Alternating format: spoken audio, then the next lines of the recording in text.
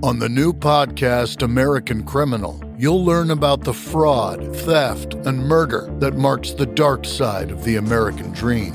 Like the Menendez murders. Was it two greedy kids who killed their parents for money, or is there more? Listen to American Criminal wherever you get your podcasts. What's up, everybody? This is Mark Tremonti, and you're listening to Jay Scott on Hook Rocks.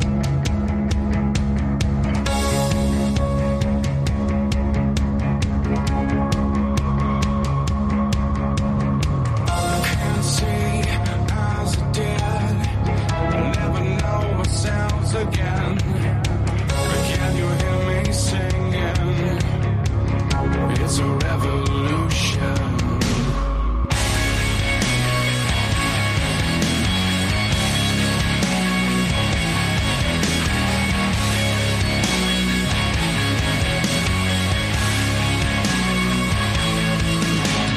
I got lost in the devil's game, a self-loving age it seems. We get lost in nothing. We're the revolution. See what you're being fed. Welcome back to the Hook Rocks. I'm your host, Jay Scott. Thanks for tuning in once again. I appreciate it. Always a pleasure to have you listen. Thank you very much for the support and the reviews. If you haven't done so and you like what you're hearing, please give us a shout out or a review on any platform that you do listen to. Once again, we are part of the Pantheon Podcast Network, a great network of music-related podcasts. We've got something for everyone, all music genres, all types of music interest on the platform. I always mention my friends whenever I start off, like Martin Popoff, the rock historian, Mistress Carrie, the legendary DJ out in Boston, Carmen Apiece and Vinny Appice on the Hangin' and Bangin' podcast, Tom and Zeus on the #1 rated Kiss podcast, Shout Out Loudcast, as well as Decibel Geek. Chris and Aaron do a great job on Decibel Geek, and Mac on the Ugly American Werewolf in London podcast overseas. He's the United States transplant carrying the rock and roll flag over in the UK.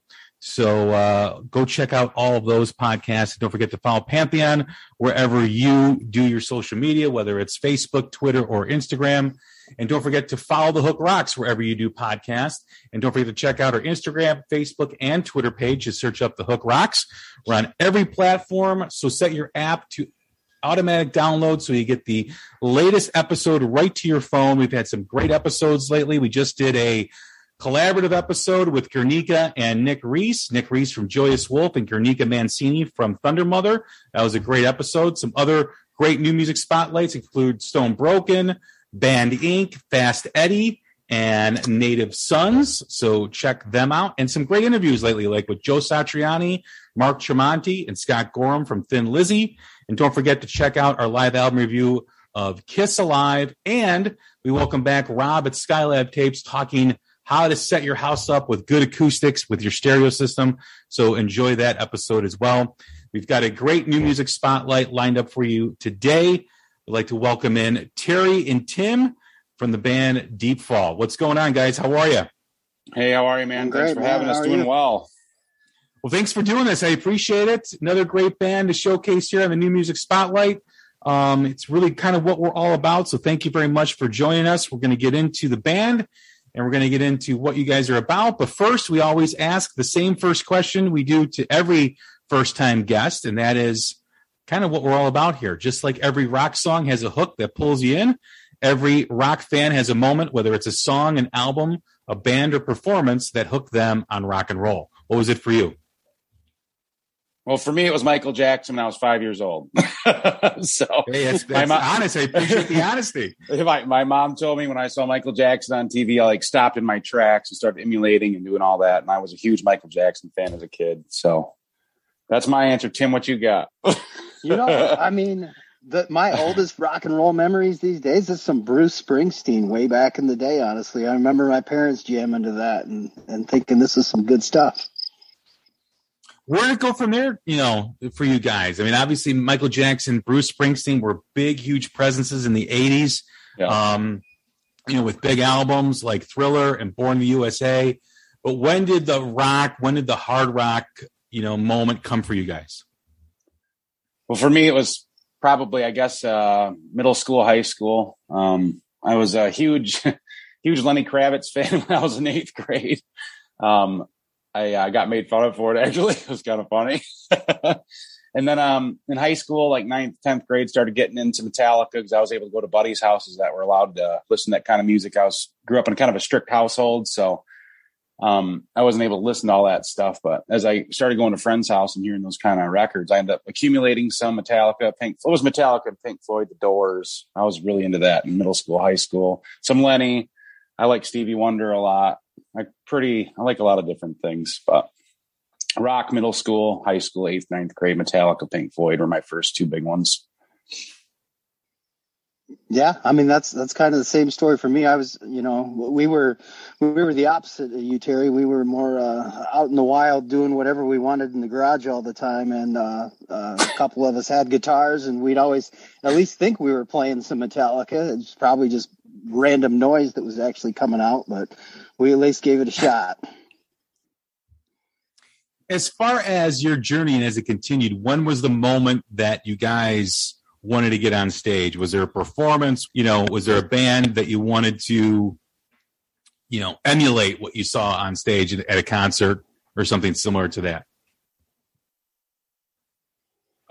For me, it was, again, just watching entertainers growing up, like when there was music on TV. It was neat. So like the olden days that you watch the Grammys, they had live performers, but I remember seeing Michael Jackson on stage at the Grammys, and I was just like, holy cow, I want to be up there someday. That's definitely, I miss that stuff, Where's live music on TV now? It's pretty rare. It's different. It is, unfortunately. Yeah. How did the band start for you guys? Like, how did you guys begin your collaboration? How did you guys come together? So for me, I just joined, it was about October-ish last year. Deepfall had a whole previous singer and a whole previous thing that they were doing before me. So Tim would have to kind of fill in the details previously. I know they toured with Alter Bridge and they released an EP. And they did some touring, and then obviously with COVID, and then other things happened, and, people changed and had to go their different ways. And I ended up joining the October-ish, and then we went and recorded our EP, which will be Revolution. We self-titled, and we will be releasing that stuff hopefully in the end of summer here, the rest of it. So the very beginnings of Deepfall goes back to a bunch of guys pretending to be band practice, but just sitting around in the garage drinking all night. Hell yeah. And that goes back close to a decade. And then there was different versions, different people. And then back in about 2016, 2017, started trying to get a little more serious about it and put some stuff down in the studio. And just in the last couple of years, 2019 was when first touring started.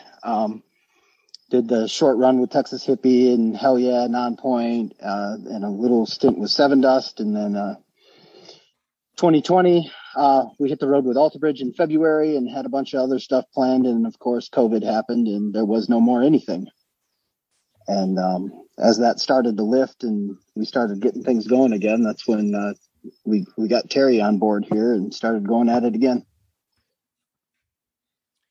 Now, did you guys record any music during those early parts, or with the song Revolution, is that your first official release? There's definitely some older music out there from before this era. We had I think 4 or 5 different singles that were released out there. And this new song Revolution that is out now, fantastic song. What was the inspiration? How was the collaborative process with this music, with this song?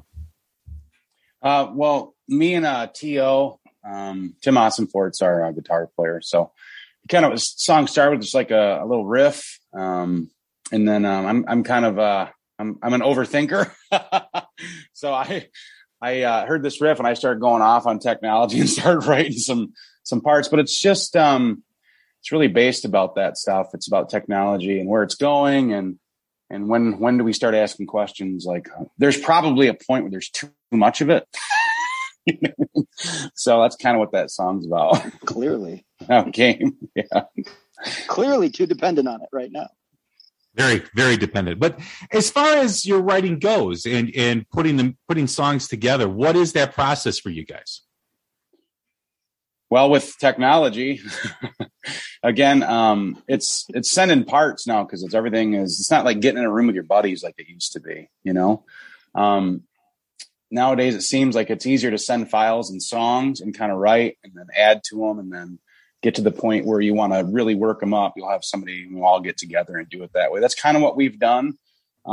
This, just for me, it's been a little bit kind of like that because when I first started this, we already had scheduled studio time. So there was kind of a time crunch. So that was how we did that. But I think it's kind of depends on how you want to approach it too. But that was that process for the first EP. But I think there'll be more in-room jamming for the second one, hopefully. But there'll still be the file sharing and things like that too. It's kind of, you know, if you have one that goes, you'll write it pretty quick usually. So. How different is it for you guys in terms of the dynamic of writing face to face rather than sharing things remotely? Coming from the technology side, it's kind of normal for me. But I know for most everybody else, it's like, you know, songs used to come from 2-hour random sessions of just playing things until something sounded cool to someone. And then nowadays it's like, we're just trying to like, all right, well, here's a skeleton. Can we work with this? Can you build on this or not? And it's just like Terry was saying, a lot of the back and forth stuff. How did you guys, or what influenced you to actually start writing music, whether it's lyrics, whether it's songs? I mean, there is that evolution of the artist that I speak about a lot. It's that first moment that grabbed you with music. It's that first moment that grabbed you with rock and roll, wanting to be on stage, wanting to be in a band. But then there comes a point where you want to write. Did a song inspire you guys, or was there a moment where, hey, instead of just playing tunes that I know, I want to write a riff that comes from me or a lyric that comes from me? So for me, it goes back to late 90s. Actually, a buddy of mine from high school ended up at his place one day and, learned that his dad was a keyboardist on the road with Eddie Money back in the late 80s. And he had a home studio going and just started, messing around there and jamming with him and listening to a lot of his original stuff. And that's kind of where my inspiration started to want to work on my own stuff as well. Yeah, for me, my mom got me into like voice lessons and I did plays when I was younger and things like that. My grandma played the organ. So I was always fascinated by sounds. So for me, I remember hearing again, like bands like Pink Floyd, where you hear sounds never heard before when you're young, they really stick out. And usually those kind of things inspire me to write lyrics. But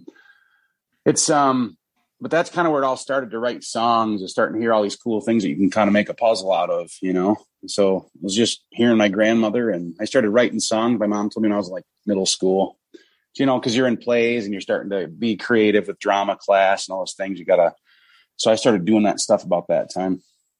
You mentioned the song Revolution, which is the first single that you guys have put out for this EP, about the reliance on technology in the current day that we live in. It's an observation that you wrote about. Is that where you primarily get your inspiration for lyrics? Sometimes we have another song that's called Phantom, which I wrote about passing away and overlooking my family as I was gone. And just depends, man. Songs can come from all sorts of different things, Just depends. But the technology thing's been frustrating. I like to read, and I followed Elon Musk and the Joe Rogan stuff and AI and Vance AI. And Tim's a huge computer dude. So, you just kind of see the writing on the wall with things and where they're going. And, it's just things that's been talked about a lot. And that song, you can't really go anywhere without having a phone on you, or it's just ridiculous. You can't eat with people anymore. You can't do anything without a phone being present. Yeah, it's almost like it's a blessing and a curse at the same time. It gives Absolutely. You access to information, on the spot, within seconds, but it also takes away your attention from things that are important and in the interaction, the social interaction as well. Being face to face with somebody, having dinner, talking with them, without looking down at your phone. It's become like we're a slave to the technology.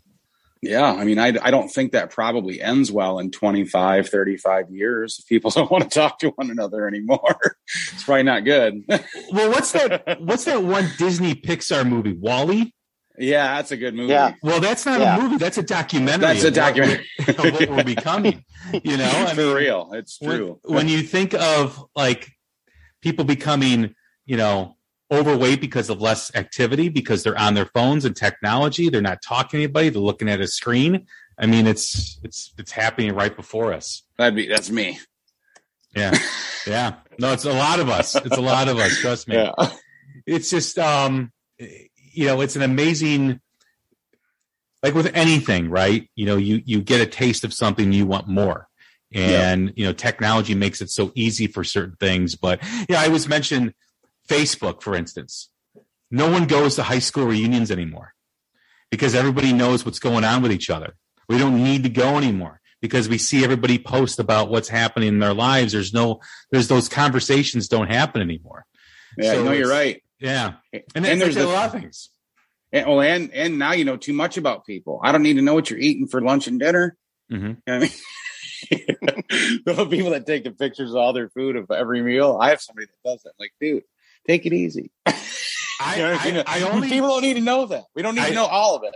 I only take. I don't post it on social media, but I do take pictures of something I eat if it's really damn good.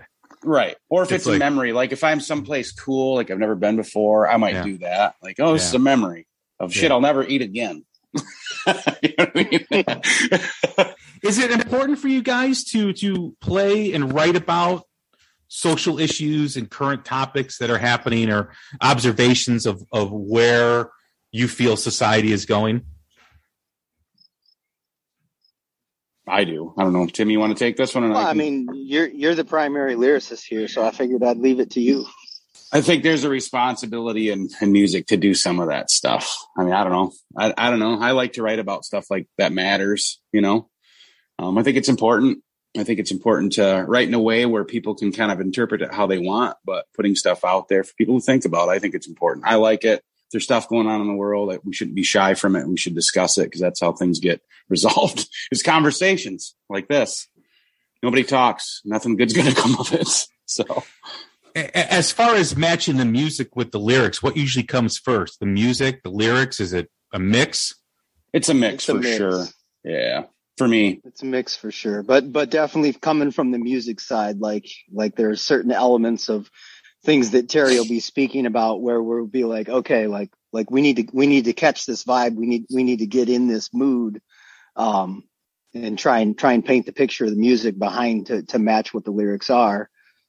And like Terry said, other times he comes at us with a killer hook and melody, and we got to try and figure out how to get music behind it that works. Is that difficult sometimes for you, or is it just a work in progress and working it out like you're working out a song? I think it goes both ways, really. But definitely for the most part, it's been trying to, it bounces back and forth constantly. You know, the lyrics change a little and then we got to adjust the music a little. And it's uphill all the way until it finally comes together. And sometimes there's songs that you hate because you can't figure them out. And I had one of those that's on this EP. I smited this song. I did not like it at all. It ended up being one of my favorites at the end. And that's sometimes weird how it works. But, you know, sometimes songs can be frustrating. You know, it's like something you can't figure out. And sometimes you have to set them aside for a while and come back to it. You know, like sometimes my wife and I get in an argument and I got to get away from her for a while. You know what I mean? Come back to her. She's nicer. So it's like that with a song. As far as writing that music, as far as writing songs and staying connected to it, right? You mentioned the pandemic where you kind of went your separate ways for a bit because that's what people did, and come back. You know, if there was music that was recorded before, you know, how do you stay in front of it? How do you stay connected to that music? In that instance, we actually didn't. We ended up basically starting over in late September of 21, and then took those to the studio in November of 21. So we started from scratch, really the end of August, early September. We pretty much started from scratch with this EP. Yeah. And then when you guys did come back and scrapping everything and starting over, what differences did you feel had taken over in the band? Well, I mean, major difference at that point was this was actually our first run with Terry. So, we had a new singer and a whole new style of music ended up developing out of that in a way. And coming together and creating music, with everything that's happened in the world over the last few years, for you guys, even though you were in maybe separate entities and making music, how different did you feel? Did you feel that these circumstances that have become our reality changed the tone of your music, changed the direction of your music? I think changed a little bit of everything forever. Personally, I don't know. I think that pre all of the COVID stuff and post, we live in a different world, really. You know what I mean? So I think the writing process, like all of that stuff, isn't going to change, but the content is forever, probably to a degree. You know what I mean? A little bit. I think there's going to be. You can hear the songs that have been coming out now, like the Shine Down song that just came out, the 3 Days Grace tune that just came out. Those are COVID songs, really. So you can kind of see that stuff. With some of this, like Zombified is another one that I heard that kind of speaks to that. We can throw Revolution in there now. Just that type of song that's, it's technology. It's the whole pandemic stuff. It's how people feel about the world we live in now compared to pre-COVID. There's a lot of changes and weird stuff. We're like, oh, this is a thing. You can do this. This can happen. I know I did. So like all of our shipping can just shut down and like a year and you can't get anything. Like, holy crap. It makes you reevaluate things. How about that? It does, and I've heard that from a lot of musicians who recorded music. Some musicians and some artists took that moment in time and just went into a bubble and just didn't watch the news, just kind of went in their safe zone with their music, right? And some of that stuff may not be COVID related or anything because they just wanted to escape it all. However, there are some artists that really kind of dove deep and dug in with what was happening, whether it was COVID, whether it was, the toxic election process we went through, whether it was the protests, whatever it was affected. They were affected. And it affected the tone of their music. It affected maybe a sharper, darker tone in the melodies, in the lyrics. So it's always interesting to see how people look at that diary entry of time with their music, with their lyrics. Absolutely. Tim, how did you feel about that? I mean, to me, I've always sort of connected more with that style of music, the darker tones, the minor moods and whatnot has always been sort of my thing. And so, I guess I felt like coming home a little bit. It's almost gotten a little easier for me to connect with some of the stuff we're working with. When did you guys know that you were ready to record this EP? With these songs, were they, did you perform a lot of them? Were they just, writing and just going it back and forth? No, we did this one backwards. The opportunity presented itself through some connections we made when we were out on the road with Alter Bridge, and ended up getting the studio time booked with Elvis before the songs were written. So when we started this process in September, we had a date that we needed to have material ready to get down there. My infamous Tim King phone call was, "Hey Terry, we got a month and a half. I need you to write like a whole bunch of songs." Something like that. I was like, all right, man. So that's what we did. How was that pressure? I mean, I've talked to, I think it was Joe Satriani in his interview with his last album, said how more relaxed he was than ever before because he didn't have a deadline on an album. How was it to have a deadline? How was that pressure for you guys to make this music? Personally, I liked it. I mean, I like, having a target to hit and a known next step in the process to know that we're moving forward and getting things done versus just kind of sitting back, waiting for it to happen and seeing when we're ready to move forward. So to me, I kind of liked having that, back against the wall, like, let's get it figured out. And, we wanted put as much focus on making sure that we were, getting quality material together and everything was still coming from the heart. And we're not just trying to factory crunch out some music just to say we did it. But I liked having the date and something to lean towards. And as far as what next, you got the new song coming out. When is the EP? When is that going to be released? What's the next song that you guys are gonna release? We don't have exact dates yet. The full EP is done. I've got the vinyl sitting at home. We're kind of just watching the way things are moving right now, working with the radio team as far as the trajectory of Revolution in radio right now, and just kind of keeping an eye on it as far as figuring out when to pull the trigger on the next single. And we're still actually juggling on exactly which single that'll be too. But this summer, most likely, that's about the best we can give right now. What's that like for you guys, sitting on this, knowing that you have music that you're proud of, that you want people to hear, and just kind of waiting? Torture. It's torture. Yeah. I mean, that's what I use as a word, because it's just like, when you write them and they're like children's songs, and you've heard them and you're ready, you still got them, and you can't tell anybody, you just got to sit there like, it can be a frustrating thing, but it's cool. It's also cool at the same time, but yeah.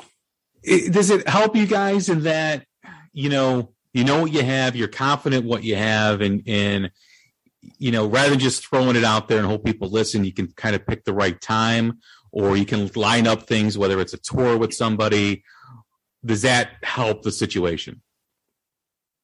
For me, it does. Absolutely. Yeah. I mean, we're dealing with guidance from some guys that have been doing this for a long time, and just trying to do what's best for the music and for us, and to just try and keep the whole project moving forward as a whole. And, and to that, they say, don't throw all your money out at once. As far as that goes, in terms of making this music and making this EP, and then, having people kind of tell you or give you advice on when this should be released, was this everything you thought it would be on making a record? Or is there's way more involved behind the scenes, or way more stuff that you maybe didn't think of? There's definitely a lot of behind the scenes stuff that we're still learning about every day. Yeah, I always think, you get most of it, like a good chunk of it you understand, but there's always things that are going to come up where you don't quite understand, and everything changes so fast, especially nowadays. So it's just, you got to kind of Tai Chi and take it with a grain of salt. But yeah, you're always going to learn stuff doing this, no matter what, I think, forever. Right. Well, yeah, you're in a band, and, the music you guys grew up with, those artists didn't have to think of algorithms. They didn't have to think of social media platforms. They didn't have to think of all that stuff. And it's got to be frustrating for a band. And I've talked to many about this, is that you have dreams of making music and being on stage, playing guitar, singing a song. You're not a social media guru, right? You're not like a Twitter expert or whatever, but you have to become one, or you have to find a team that is like that. And then that's another additional cost.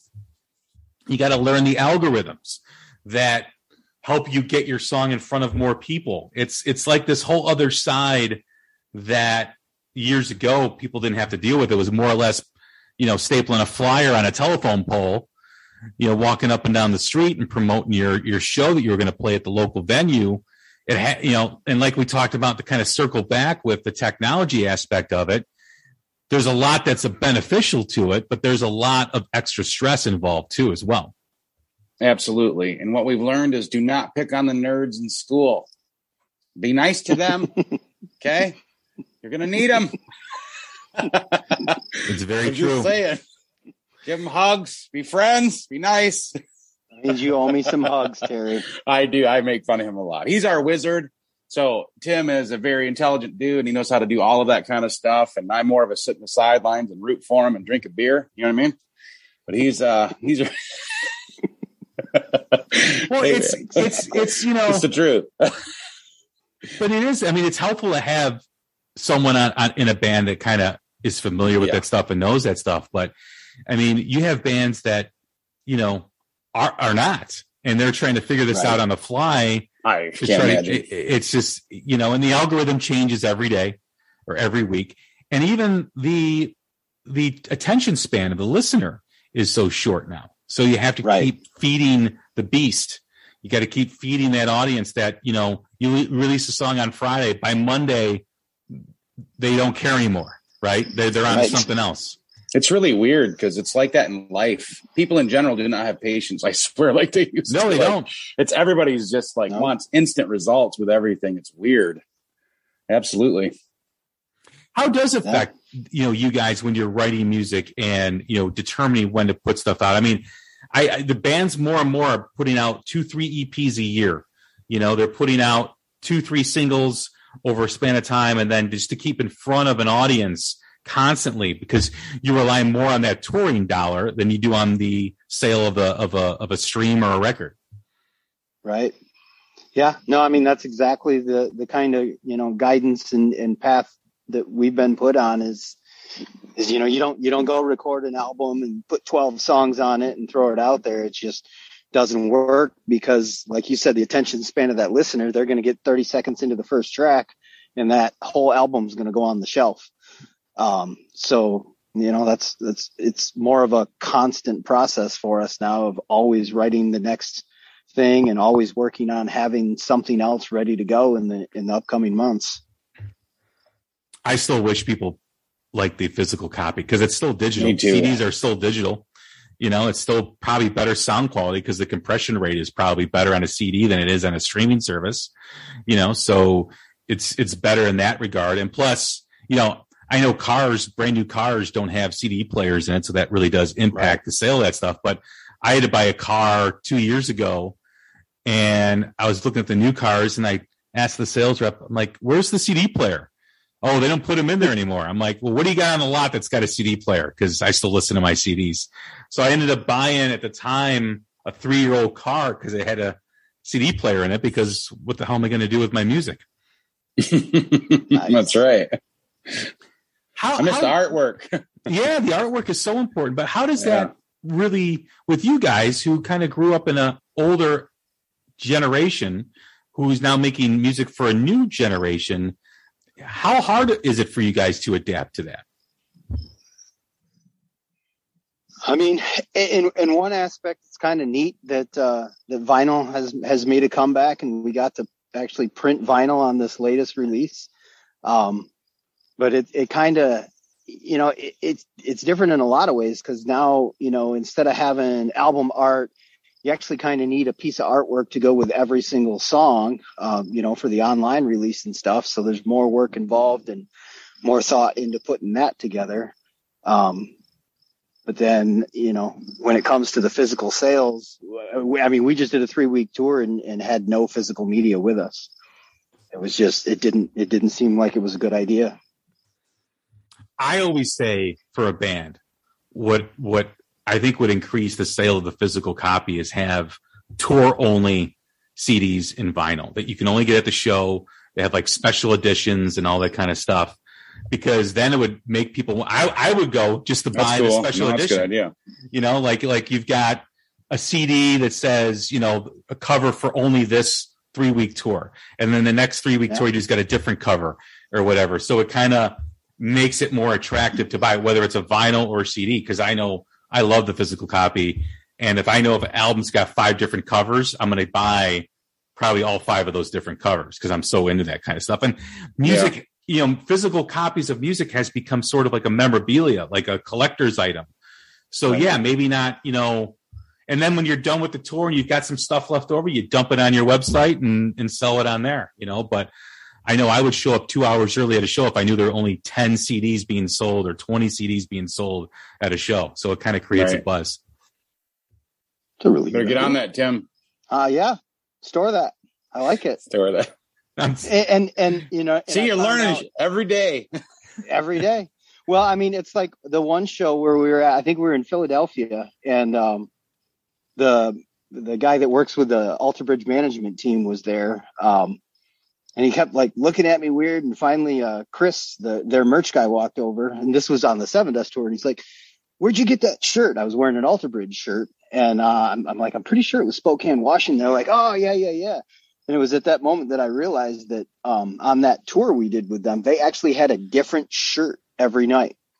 So there was some significance in like some stars or some portion of the design that would tell them which show that shirt was. So even though the overall design of the shirt is kind of the same, it was unique to that particular show. I think people now are more interested in the experience and then the uniqueness of that experience. And if they can have something to take from that unique experience, they're even more apt to buy it. You know, if it's just the same thing and you could get that anywhere, some people may buy it, but if you got a T-shirt, like you said, that's only sold at that show, or if you got a CD that's only sold on the 3-week run that you guys just did, they know that that's not going to be around forever. There's only a limited edition of that stuff. They're going to buy it. That's just how people think now. Mm-hmm. For sure. Makes sense. It's a competition.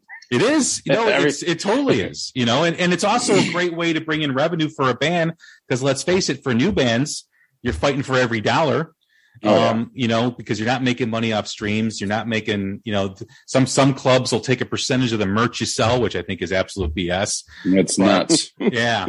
So you got to find creative ways to do it. And the uniqueness is where it's at, I believe, especially for newer bands and heck, legacy bands too, like Alter Bridge.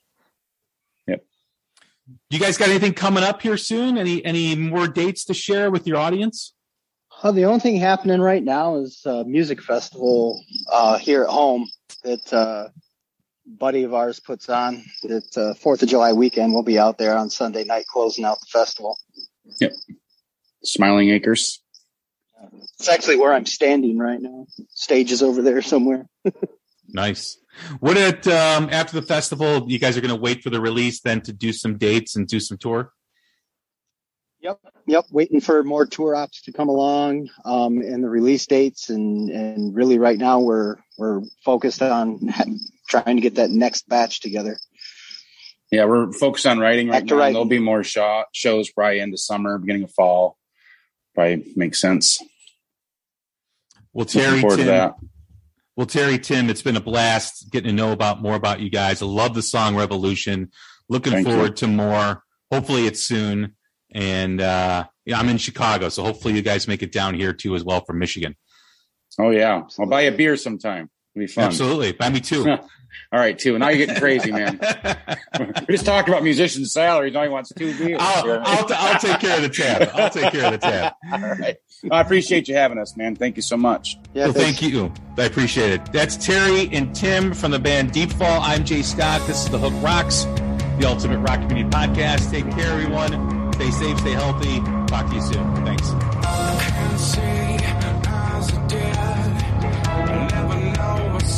Again, can you hear me singing? It's a revolution.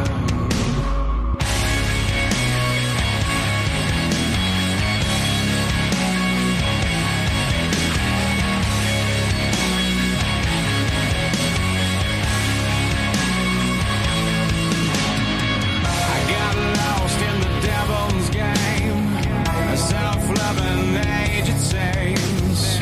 We get lost in nothing. We're the revolution.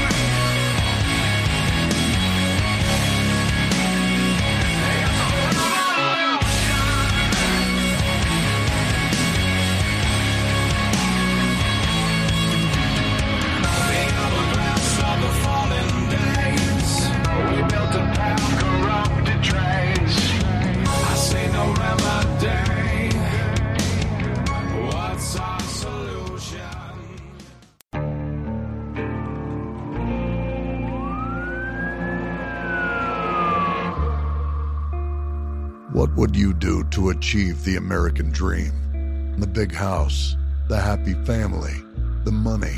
911, what's your emergency? Would you put in the hours?